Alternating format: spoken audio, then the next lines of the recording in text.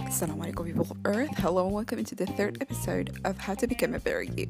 Today, as you've read the title, I'm sure you did. Well, I hope you did. Have the courage to be disliked is the title of this episode. We're going to talk about how to do that.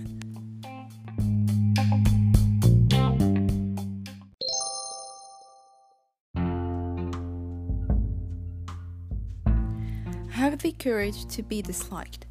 I know it is not easy. It is easier said than done, and it's quite hard.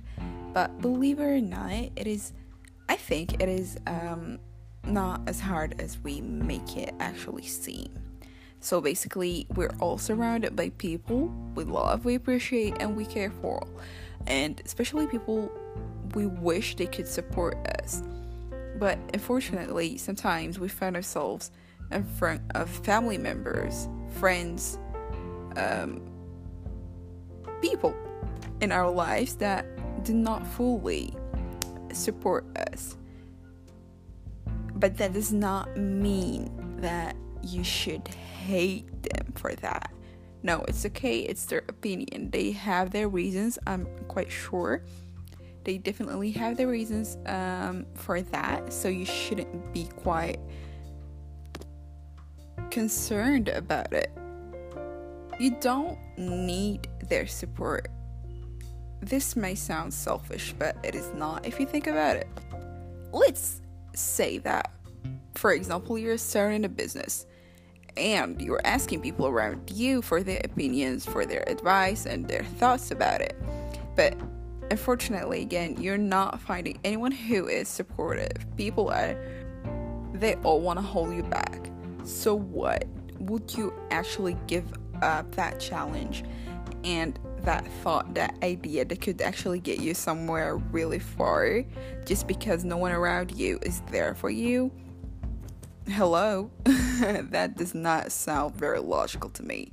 That's why I'm saying you don't need it. If you don't find people around you who are ready to support you and to help you in any way they could, it's okay. You don't really need it. You just need yourself, your passion, your motivation, your mindset to do whatever you want to do. I mean, try to make them understand why you are choosing a path or another. Try to make them understand your point of view, where you're coming from. Just try it. If they don't seem to get it, or if you're not on the same page, it's okay.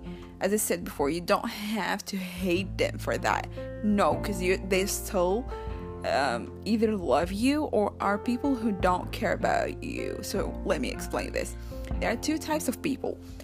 One, people who love you and don't support you because they think that the step you're gonna take is gonna be a big mistake for you. Therefore, out of their worry and their concern for you, they are trying to stop you and hold you back from making what's in their opinion and point of view a mistake.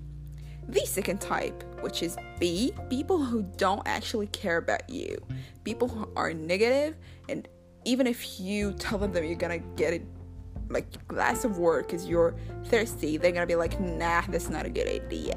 The people who actually love you, type 1A, try to make them understand your point of view. As I said, if they don't get it, don't waste much energy on that, because at the end of the day, if they don't seem to get it, they won't get it.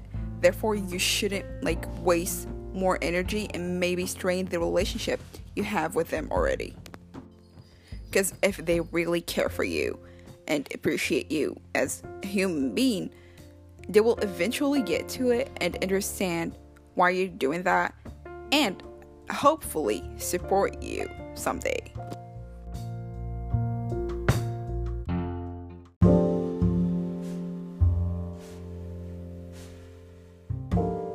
So basically, this was just a quick reminder for you as well as for myself, because I see a lot of people around me, as well as I see myself lately falling into this hole. I'm stopping plenty of things that I'm like, just I can't do them anymore because I'm afraid of people's opinions and especially my surroundings judgments.